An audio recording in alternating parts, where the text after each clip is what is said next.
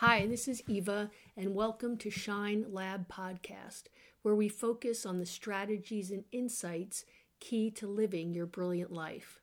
In today's episode, I'm going to be talking about the no that stops them dead, the first and simplest and often the hardest no to deliver to others. This is a no that there's no arguing with. I call it a definitive no, a no that means no, and the no that we're going to be talking about today. Our no, the definitive no, can often sound something like this. No, I can't. No, you can't. No, I won't. No, you won't. Or just the most brilliant one of them all, the simple no. For those of you who have done any boundary work with me at all, you'll know I often liken this no, the definitive no or absolute no, to the experience of walking into a wall. No matter how hard you slam into that wall just ain't gonna move.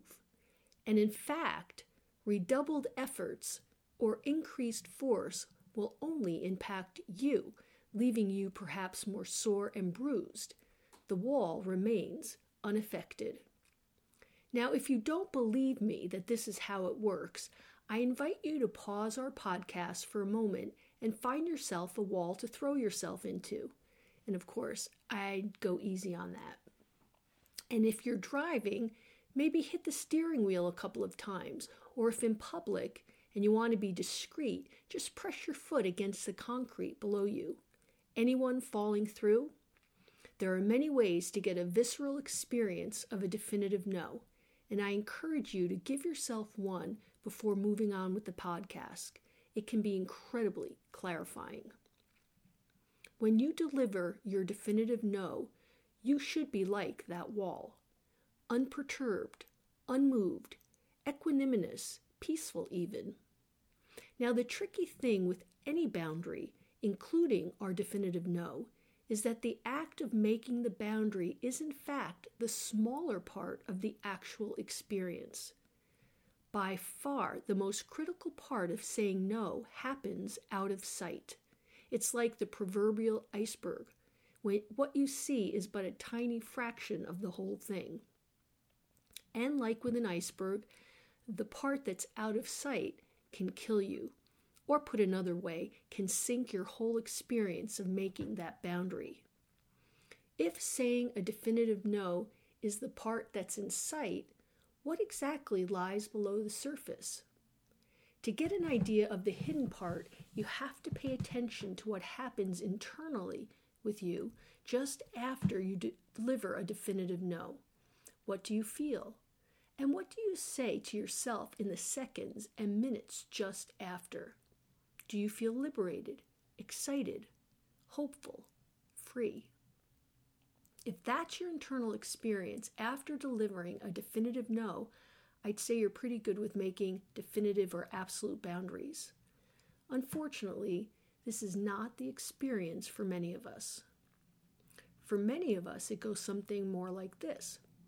We say no, and the next thing that happens is the thought, oh God, did I just say no?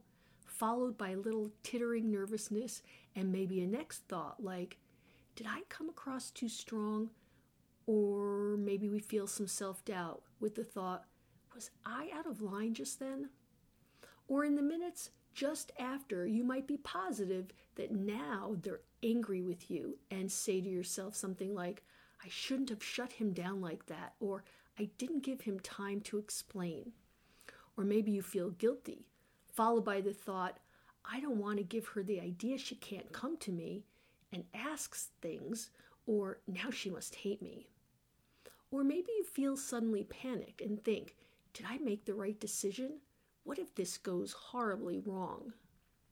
Truth is, there are a million ways our brains can work to keep us from uttering a definitive no, can make us question ourselves, hesitate, and then soft pedal our way past what we know to be the right response to something that may be less internally nerve-wracking, but ultimately takes us away from where we want to be and into more busyness and exhaustion. Carefully examining your internal response just after you deliver your definitive no will give you a very good idea about where you are with making this boundary. And of course, I'm going to suggest you try it a lot. In the next week or so, be the king or queen of no and see where your mind goes. In our next episode of Shine Lab, we'll be talking about how to work with sabotaging internal responses so we're free to deliver a definitive no when called on and only feel the validation, liberation, and ease that comes with having and making healthy boundaries. Till then, and as always, to your shine.